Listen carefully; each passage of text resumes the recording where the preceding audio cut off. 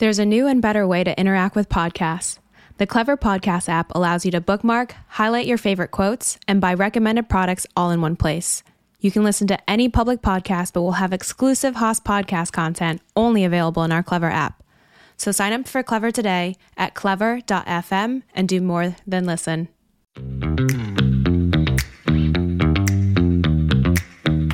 Welcome to the One Haas Alumni Podcast. I'm your host, Sean Lee, and today I'm joined by Darren Ranke, full-time MBA class of 2003. Welcome to the podcast. Thanks. Happy to be here. Darren, you are a published author, and before we go into that, I really want to hear about what you've been doing since you came out of Haas. It's been a bit of a meandering journey, if you will, and I've done a lot of different things. Going into Haas, I thought I wanted to combine my experience with my science degree in business to do biotech business development. Realized pretty quickly I didn't want to do that. I think as many Haas people can relate to during that 2-year program. Did an internship during the summer in product marketing at Neutrogena. Really enjoyed that. Just kicked off a journey towards consumer brands and ended up coming out and working for Gap Corporate. So I'd met a young lady at the time and was motivated to stay in San Francisco versus in postponing my eventual trip down to Southern California. But so stayed in San Francisco, worked for Gap Corporate, ended up moving to LA after a year, started doing sales and marketing consulting, did that for a couple of years, moved to Brazil, started an inbound travel company focused on surf, came back to LA, and it was a little bit of a journey, as you can see, did consulting again.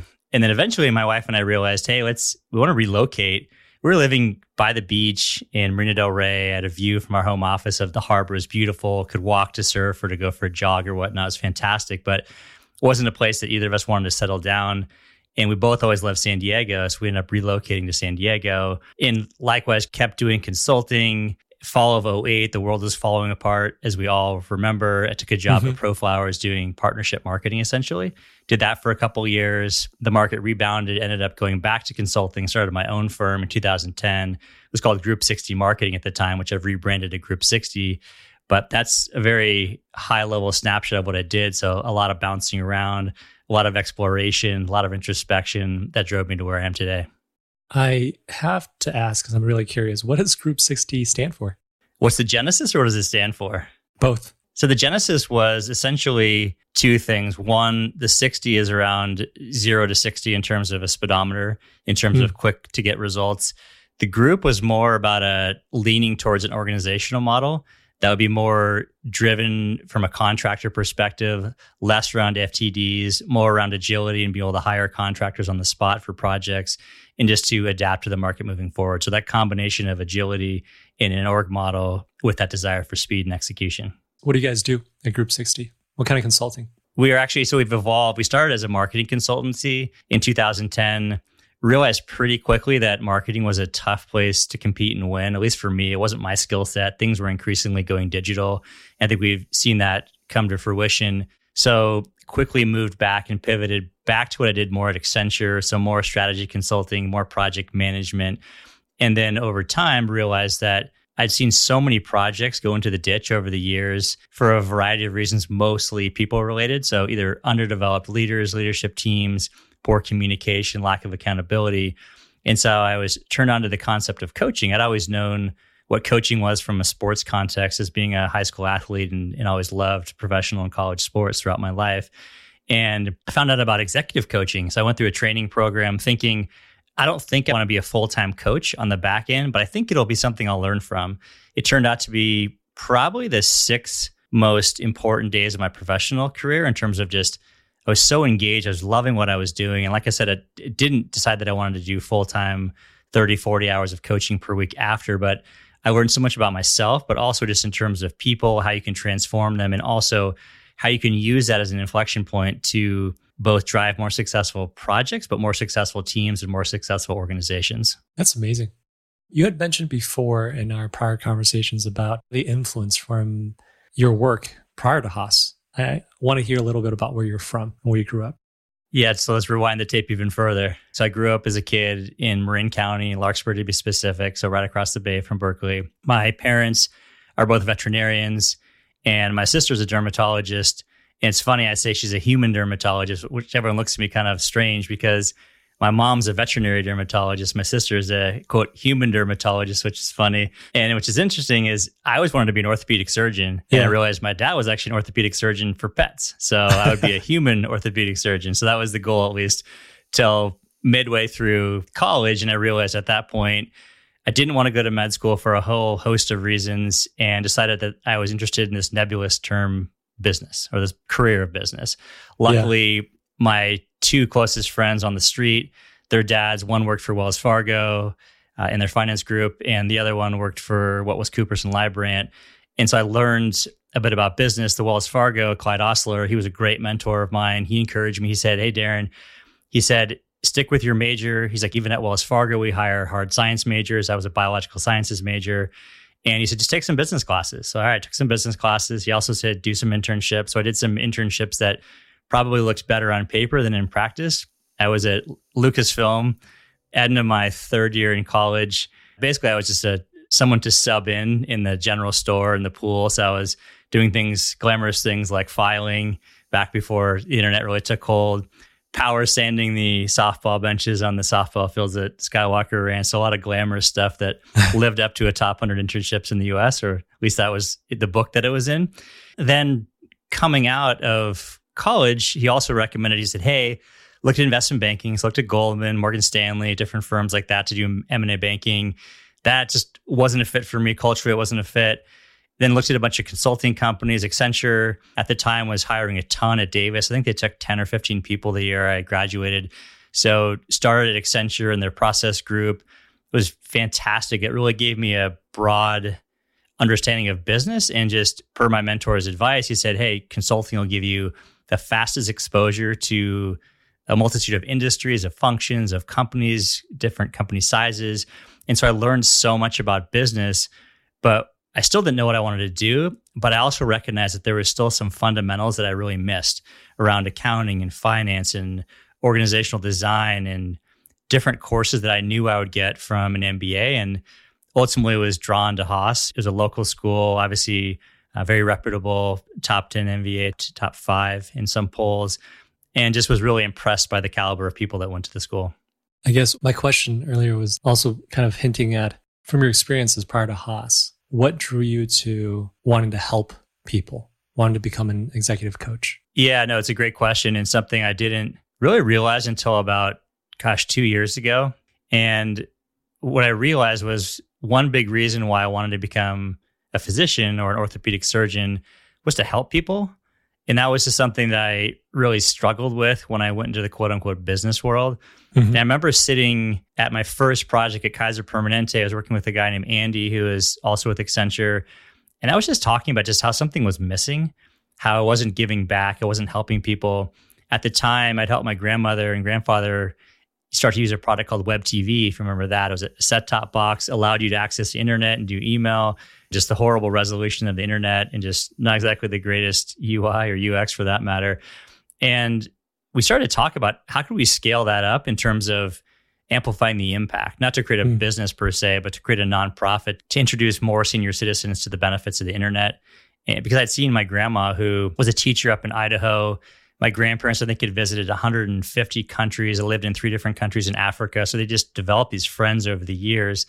And just access to email just allowed her to connect with people and just really brought such a sense of just vigor to her life, to her later years. And so realized, hey, this is a great opportunity to create a nonprofit around this. So I had one of my good high school friends, one of the guys on my block also in Larkspur. We started this nonprofit. Luckily, we had a lot of Accenture do-gooders who were willing to volunteer their time. We got some funding just to help us roll out in 3 or 4 facilities. And so that really allowed me to scratch that itch at that time. Later on, I ran out of time. We moved out of the area, so I shut that down. But executive coaching allowed me to give back and to help people, but in obviously a very different context. So it's within a business context.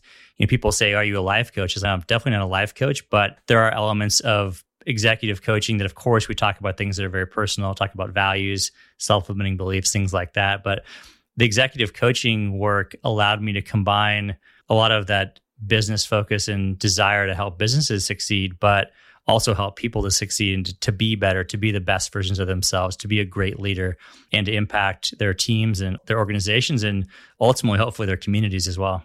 Now, I do have a question, and this question may be, I imagine it's maybe in the book, The Savage Leader, that you recently published. But it's a question around many times leaders don't know what they don't know.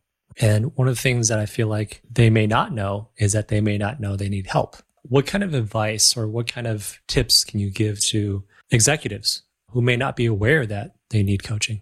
Yeah, I think it almost goes back to even more fundamental than that. And that actually, good point. Actually, one of the chapters talks about how you connect with your tribe. And so much of communication, people generally think about the skill sets of communication. They think about voice inflection, how you frame a conversation, project vision. But I think there's something actually more fundamental than that. It's mindsets of communication. So it's about humility, curiosity, empathy, and then being present, which I guess you could say is a skill set, but I'll call it a mindset. And I think that those, especially the humility and curiosity, get to your question about leaders not knowing what they know. And humility, it's not just, not thinking so highly of yourself. It's actually just accepting that other people have value to any conversation. It's that you don't know everything. You don't know the answer to every question. There's something that can be gained from even the rank and file in your organization. I think the same thing holds true for curiosity, is just that intrinsic curiosity that leaders should have about the world around them, about the people around them. I think that connects back to the humility. And I think that those two things are really foundational in terms of becoming a great leader, but becoming a great communicator. But I think those things, when people have those, will find themselves going, gosh, I could really benefit from executive coaching. But the three filters that we use in terms of people that we'll work with, which gets back to your point also, which is you have to have a desire to be great. So whatever that greatness is, whether it's to create a billion or multi-billion-dollar company or to do something and really drive change in the community, you have to have a willingness to be introspective. So that gets to the points of being humble, being curious, being more self-aware of you and yourself and the people around you. But also the third thing is you have to be willing to put in the hard work, because growing and changing is definitely not easy. And it requires those first two things, which is that desire to be great, which creates that North Star for yourself, the introspection, which allows people to get to who they are as a person, what they need to do to get better, but then they have to put in the work, because we can't just think about change. We actually have to act into change. When you wrote the book, what kind of impact did you want to have for the reader? Honestly, I said to myself early on that if it impacts one person, it was worth it, because so much of it going into it was something I almost did for myself. It was to prove that I could actually do something I didn't think was possible. It was a way to challenge my own self-limiting beliefs of my ability to write, especially to write a book. So I think that was a big impetus for writing the book. But what I hope to achieve was to help people. Yeah, of course, I say one. I hope it's more than one. I don't know how many people that would be, but that's something that I wanted to do. Also, people ask me, who's this book written for? And of course, the right answer is I have a specific buyer persona, et cetera. But it's hard because I think these are 13 principles that are so foundational, whether you're a successful Silicon Valley entrepreneur, aspiring entrepreneur, or a business executive, someone who's out in the community trying to drive change, or even a teacher. I've had friends respond to the book. One's a chef of a school up in Marin County. He also is involved in nutrition. And he just sent me some messages about how much he gained from the book in terms of lessons. So I think it's so broadly applicable to people, but just walking away with something. There's a lot of stories. There's takeaways to each of the stories. And just hopefully people can walk away with one or two different things that they can use and to do differently. Just even in the last few days, some clients have talked about, one of the things I talked about, freedom of time and space. That became a mantra or a value for me based on living in Brazil and starting that business and spending each and every day with my girlfriend at the time, actually fiance, and now my wife, and to the use of proxy metrics around achieving things to help foster greater sense of patience and perseverance. So I think there's so many little nuggets, and my hope is that people would walk away with one or more of those things. I think also just a recognition that there's many different types of leaders. And I think so many times people fall into the trap of best practices and, hey, I'm just going to copy what Elon Musk does or what Richard Branson or Steve Jobs and just literally mirror that. And I think, well, people are going to fail if they do that, if they don't tailor it to their own style and preferences and strengths. But also, I think that there's so many different leadership styles that can be successful that I've seen. And I think being able to stand in that, in their confidence, and to really step up and be the leader that they want to be. That's a tall order. I'm a total optimist. I believe everyone has a chance to be great if they're willing to do those three things. And Gallup will say 10% of people have management potential. I tend to think it's a lot higher. I think that just in general about life, I think people can change, but they have to have that willingness to change. Of the 13 principles, what are the top 3 that stand out to you? Of course, I think they're all relevant. I almost look at them in the way the book's structured is almost like a pyramid, not quite Maslow's pyramid per se, but at the foundational level is values, because values are just so core to who we are, and really understanding what those values are, focusing on the ones that really resonate mostly with you, not necessarily what other people think or what you think they think or who you should be. I think that's one of them. I think in terms of, I wrote a chapter about myself, Find What Matters. And that was about living in this beach outpost in the south of Brazil, starting this business. And what I realized was that who I spent my time with was what really mattered most to me. Of course, I'm as ambitious as the next person and have great desires for my life and career. But for me, that's what mattered. And so I think being true to those values, I think is a really important lesson. I think the second one is around authenticity. And I've been just wrestling with this term. It's either confident authenticity or authentic confidence. I think it's the same thing. Being so authentic and true to yourself that actually really just gives you towering confidence, or just being confident in your own authenticity. So the chapter is really about how you can be more authentic. It talks about not just copying and pasting best practices, but tailoring them to your style. So that's the second one. So authenticity, the first one, values. And I think the last piece, and there are 3 chapters, but I'll just call them one, which is one is about self-limiting beliefs. Those are those just nagging thoughts in our heads. You're not good enough. I'm not ready yet. I don't have the right experience, which left unchecked can turn into doubt. So you start to doubt yourself, doubt your ability to execute, doubt your ability to start a business. And then that can ultimately lead to fear of failure, fear of the unknown, fear of embarrassing yourself in front of the court of internet opinion. Like for me, one of the things publishing a book is, okay, now you're out there in front of your highly curated business audience, your fellow alums, the Amazon reviewers, et cetera. So I think dealing with fear is another thing. So it's that self-limiting beliefs can become doubt and fear. So those are 3 chapters. So I guess I got 5 for the price of 3, but those would be the 3 I would say. That's amazing. By the way, I love how you organize the book and how at the end of the chapter you have key takeaways. Speaking of fear, I remember now one of the stories about Brazil. Can you tell us what happened in Brazil around fear? This is a story I'm thinking of. It's actually up here in San Diego, in Carlsbad. So growing up in Northern California, I think people of my generation were overexposed to the Jaws movies. A lot of surfing, a lot of beaches. So I just had this nagging fear of sharks. So I didn't start surfing for a long time. I remember the first time I did up in the Bay Area with my good friend Billy. I was out there and panicked for the first 5 minutes, calm for about 10, and then just totally panicked and paddled in. So it was something that was always in the back of my mind. And then moving to LA and then to San Diego, I was like, oh, there's no sharks down here. We're good. It's all about this stuff in the Red Triangle up in the Bay Area. Yeah. And so I'm out surfing with a friend of mine, and we start to paddle out. I was out there a little bit ahead of him. And so I sit there on my board. It's like this pristine Southern California day. It was probably like 9 or 10 a.m. midweek. So a lot of people who don't have flexibility in their jobs were stuck to their desks.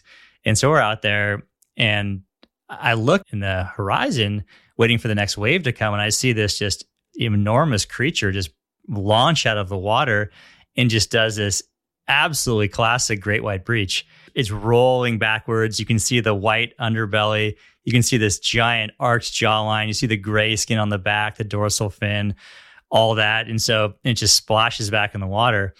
And so I turned to the guys next to me and said, hey, that was a shark. And they go, yeah, man. I'm like, all right, see ya. And so they stay out there, and I just turn and paddle in as fast as I can. And surprisingly, I wasn't more scared than I thought. And my buddy is paddling in. I'm like, shark, let's go. And so he immediately turns around as well. And so we paddle back in, and, it's always one of those scenes where it's like going slower and slower, and like you're paddling and you're in 10 feet of water, actually probably not even 10 feet, but you're getting 50 feet from shore, 20 feet from shore, 10 feet. And you make that move to jump off your board thinking you're not totally safe, then waist deep water, and then walk out of the sand, upon which you're finally safe. And it was just crazy. I'm like, that was crazy, man. He's like, yeah. He's like, why don't we, as he points down the beach about 100 yards, like, why don't we go surf down there? And I'm like, yeah, no way, man. Like, I think this is a pretty good sign that I need to pass on surfing today. I need to get back to work. So that was a crazy experience. It's one of those things that you always anticipate the worst possible scenario. And obviously, it could have been far worse than that. And the thing was like 150 feet on the horizon. I should also note that it was a, quote, baby shark, 6 to 7 foot great white shark, which doesn't look too small when you're out in the water, but much larger or much smaller than its mom or dad. So that's a crazy experience. It just made me realize the importance of planning for the worst case scenario. And I think you can do a lot of that prep work ahead of time. But it was something that I drew from an insane experience of something I thought I would never experience, but in a way, it was almost helpful to actually see it and to experience it. Now you kind of know what it looks like and what it could feel like. I feel like totally, but you have a sense for what it is. And so I have to admit, the first time surfing, of course, after that, I was during COVID, and it was right in that same spot, which was probably not a great idea.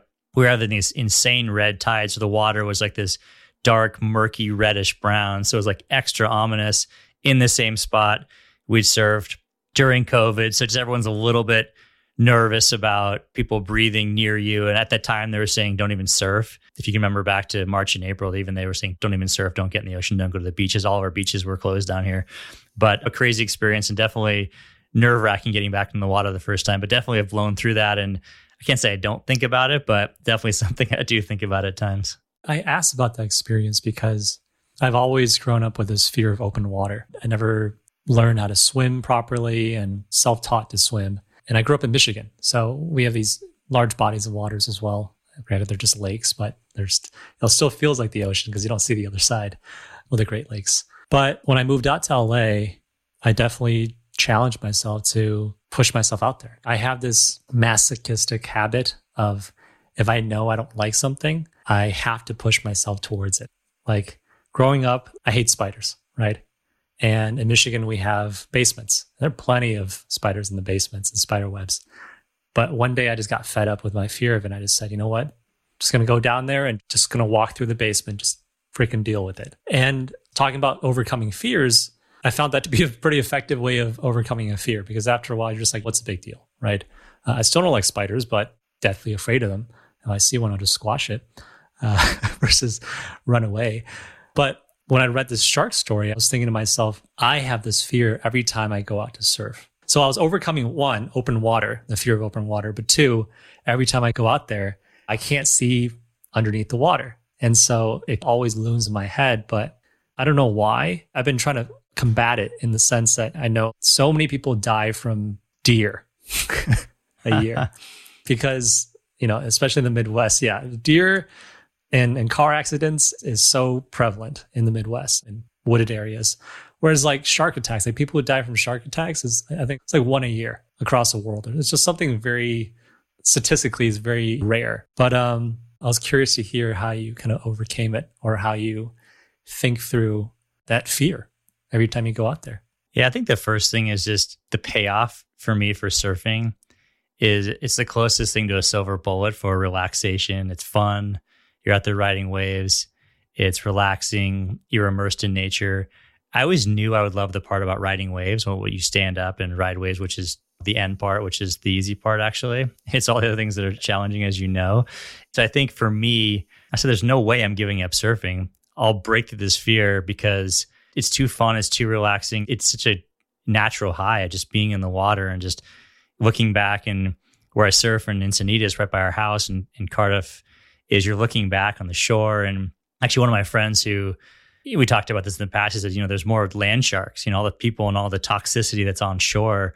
And you get out in nature and all you have to do is worry about the actual sharks, which I don't get philosophical, but I think to me, the upside for surfing is just too valuable. But also I think it makes me think about in life, we're so anchored on things we can and can't control. And I think I started to have this moment, I don't know if it was lucid or the opposite of that, but I started to realize, gosh, if I can just truly let go of the things that I can't control, it's like a superpower. Yeah. And the same thing, it's like when you're surfing, all you can control is what's above the surface. What's below, it's frightening to think about this creature the size of a VW van that could just come directly underneath you. You'll never see it. and we'll launch you into the air, 10 feet or whatnot. So if you think about that, that's scary. But I think just trying to think about what the benefit is. And I think in life, it's like, what do I do? Like, what happens if I don't engage my fears? What do I miss out on? In this case, for me, it's surfing. But what if it's public speaking or taking a chance in a meeting with your manager, starting a business, whatever it may be? I think if you don't think about the other side of that coin, which is what do I miss out on? I think it really can help you push through some of those fears. And then just it gets back to making me think about what I can and can't control. Again, I bring up this story because the funny moment in the book was around you asking the question, should you tell your wife, right? Should you tell Melissa that this happened? And it makes me think about, there's so many things. Of course, my wife does not support me surfing. She definitely doesn't want me to learn how to ride a motorcycle, and that's completely forbidden. But she worries every time I go skiing or snowboarding, just anything active where I can potentially get hurt. And this to me, it felt like to me, it was also a lesson of leadership in not only confronting your fears, but helping your team, right, confront the fears together. Really thinking ahead, how do we basically plow through these risks and take these risks as a team? Yeah, I think sort of what's become cliche now is fail forward, but I think it's just encouraging people to take risks. And I think just seeing the benefit of taking that risk if they're successful, because I think, but also thinking about if you don't, what are you missing out on, which I think is kind of interesting as well. Because I think that's important also because you are missing out on so much. At the very least, you're going to learn something for sure. But overcoming your fears is tough. It can be anchored so deeply within your subconscious and conscious, just like I mentioned, the self-limiting beliefs. Those fears are really rooted in those limiting beliefs in so many different cases. Probably not an example of sharks, but in so many cases, it's I'm not good enough. So you're afraid of looking stupid in front of your peers or your colleagues or whatnot. So it's a tough one, but I think just trying to get people to see the benefits of embracing their fears and trying to overcome them, because it's getting to that other side. And your example of challenging yourself with the spiders is great. It's like now you've tackled one fear. It's like, all right, what's next? And I think it can also be helpful is start small. Do something that's small, that's less risky, that's not putting your entire reputation at stake, or something that's a real risk. Like I'm not going to dive headfirst off the Farallon Islands and swim with sharks without a shark cage, but it can be something where you take a baby step into something. The shark's kind of an extreme example of overcoming fears. Is like most likely it's not going to come to fruition. Actually, most surfers I know have actually never seen a shark. Yeah. Even one of my good friends who surfs up in the Bay Area all the time. People are like, whoa, really? You saw one? So, but I think something more realistic, which is fears of failure, fear of the unknown, things like that. It's fascinating. So I was down in Newport the other day and I saw a fin and then I realized, oh, that's just a dolphin. Again, it's one of these things where you just have to embrace it. Otherwise, at least when I have my conversation with my wife and some friends about missing out on things in life, a lot of it is rooted in kind of the fear of death. And then I know there was this course that I took at Berkeley where we had to do the deathbed exercise. And I think that was not only a good reminder that we're all going to die. And at the end of the day, you have to weigh out what is important to you and what you want your life to be about. And that helped recenter me a bit in the decisions that I make every day. Yeah, I think that's a bigger point to make is, what do you want to achieve in your life and your career? And if you don't embrace those fears, you're not going to get there. For me, one of the things early on as I realized, getting out in front of audiences and speaking more frequently, like that's directly in the path of where I am and where I want to go. So I just went for it. Started doing things to start to develop and joining Toastmasters, things like that, just to work on the craft and saying yes to things when the default answer would be to say no when something's a little bit scary. But I think it's important just to think about that arc, like your legacy, what do you want to achieve? And then I think those fears, will seem small when given that context and just how little it is compared to that long-term thing you're trying to achieve. I imagine in your executive coaching experiences, one thing that might come up is overcommitting. So I wanted to counterbalance what you just said there in saying yes. Sometimes I find myself saying yes too much and not saying enough no. How do we find that good balance? And that's a great question, and why there's probably 1 million books written about time management and prioritization. And something I try to do is prioritize a list or a set of tasks or activities, and then prioritize it again and try to get it down to something that's finite. And then, of course, overachievers, I think, are going to try to say yes to too many things. But honestly, I think the most successful people are doing a few things and doing them really well. My wife was giving me a bad time last night. She's like, "You really are going to try to do all that?" She's like, "There's no way you're going to do all of that." I was listing all the different things from a marketing perspective. She's like, "You need to focus." So like, it's easy to give people advice and coaching, but sometimes it can be harder to receive that advice. But I was more saying just say yes to things if it can allow you to take on your fears. Mm-hmm. But I think just saying yes to everything is a mistake. And I think it's really trying to center yourself on whether it's what your values are, what the vision is you have for you, your team, your organization. I think those are the most important things. And just is saying yes to this, does it line up with this? Does it help me achieve that? And if it's outside of the scope of that, then I think definitely the answer is no, which is very generic. No, I think you hit on the nail in that making sure that the things you say yes to align with your vision and your values. And speaking of which, one of the things I do find difficult, at least for me, is reevaluating my values. I've come up with a value system in the beginning, and then I find that over time, we should continually reevaluate it, not only for myself, but for the businesses that I start or the organizations that I lead. What are some advice that you can give people who struggle with coming up with their values? Yeah, that's a great question. Is values, purpose, those are things that I struggle with. I just couldn't quite wrap my arms around those things for a long time, because I think ultimately your values are going to inform your purpose. And I think there are people, right? You see a lot of public speakers, really successful. They've written books because they had this seminal moment in their life, whether it's a near-death experience or death of a loved one, or just some really transformational experience that led them to their purpose, to their values. But I don't know what percent of people that is 0.1% of people find their purpose or their values that way. Yeah. And I really think it's more about reflecting on the experiences that were so important in your life. The stories that people tell about you is great. So I think I'll ask a series of questions to people to help them better identify their values. So, what are stories that your family and friends tell about you? What was like a really important moment in your life? This overlaps with a lot of the finding your purpose concepts. And then identify a set of values or words that really, or themes that come out of that. I think it's also cool if you marry that with a list. We have this exercise where you have, 200 different words, different values, and circling those things as the ones that really resonate with you. And I think if you find the intersection between those two, and then really asking yourself, are these truly resonant with me?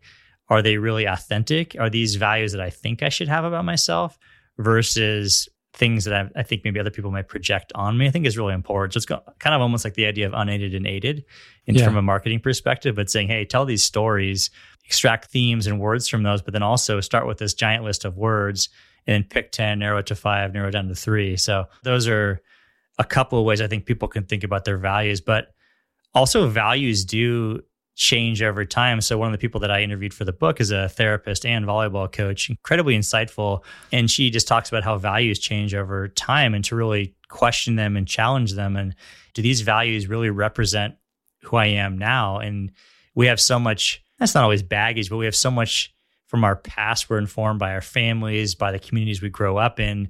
And I think it's about how do you emerge from those or slither out of some of those, in this case, self-limiting beliefs, but also values too, which don't really hold true anymore. So I think it's important to assess those values over time. And I'm not advocating for doing it on an annual basis. Maybe you revisit your values, but things definitely do change over time. And for me, that whole concept of freedom of time and space, Genesis was living in Brazil and we weren't even married yet. And what I realized later on is how that played out and the values shifted slightly was around being able to be there for my kids, being able to coach pretty much all of their sports teams until recently, to be there for them, to be there with them.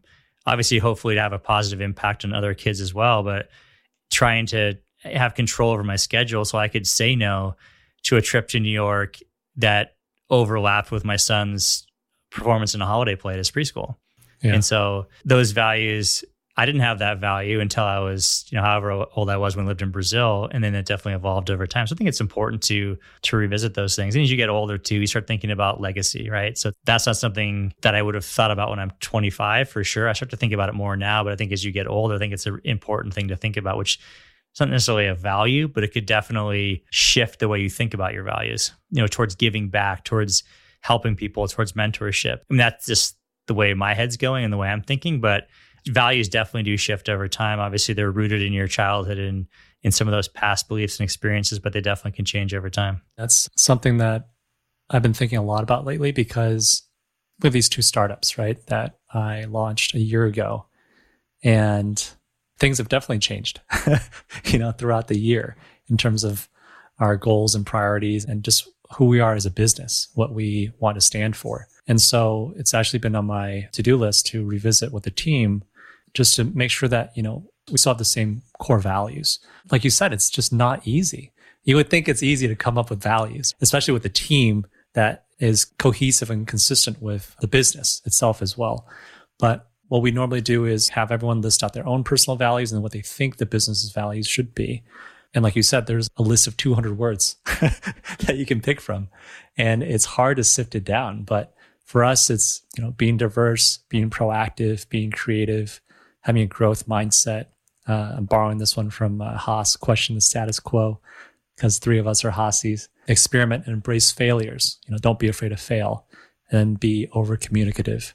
I remember reading somewhere that you shouldn't have more than 7. That should be like the max. But we try to max it out because we really want to embody all these values. Yeah, I think coming up with values and writing them down on a wall, that's the easy part. It's living up to them. That's really challenging. And I think also holding each other accountable to those values. So I've worked with leadership teams and they'll come up with values and I say, all right, let's talk about what happens when we actually violate those values. What happens? Because not every environment is conducive to actually call people out when they do violate those values. So it's by talking about those things in advance, it really gives you permission to engage in a really safe way. So, some people are conflict avoidant. So I was very conflict avoidant in the past. I definitely gotten better over time, but same here.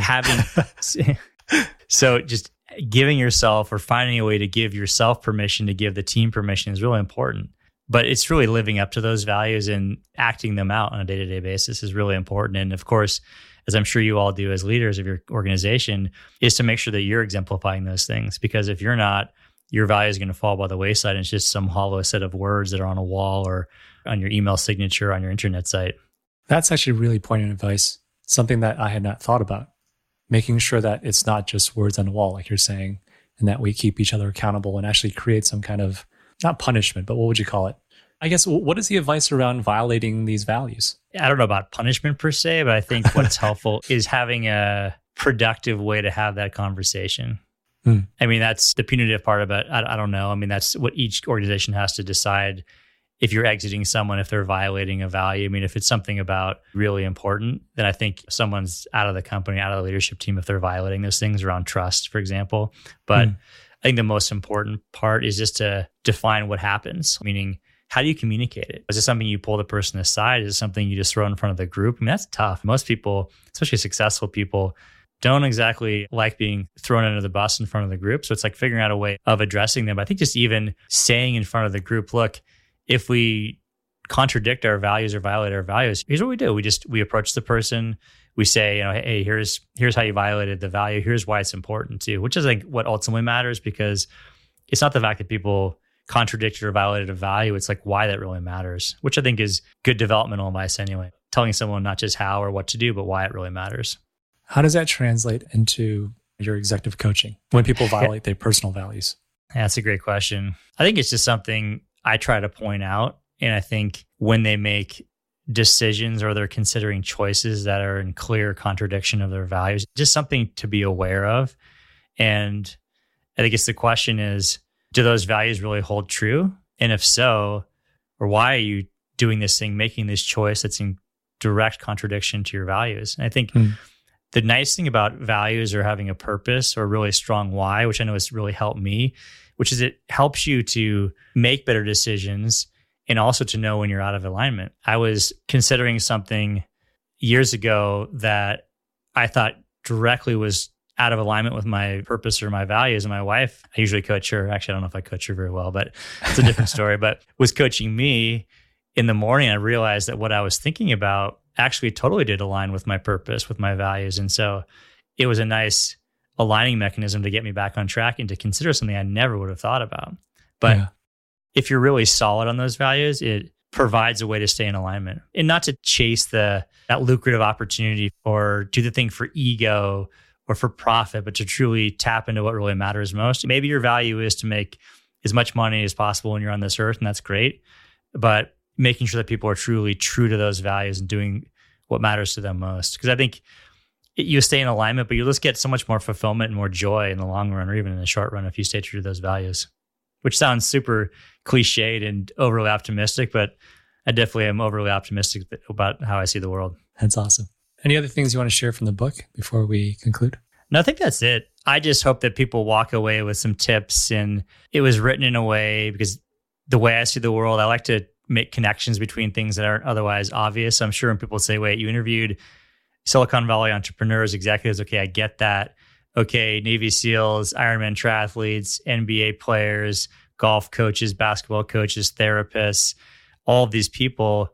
And what I tried to do, and was really motivated, inspired, and guided by my editor, was to say, hey, provide a key takeaway. So it's like, I get that interesting story, but actually, how can I apply this in my life and career? So I hope that the stories are interesting and that's something that you can read on nights or a weekend or vacation, but also that the takeaways are really practical so you can go and apply them. Because what I want is people to actually be able to make a difference and to be better leaders in their careers and to have more fulfilling lives.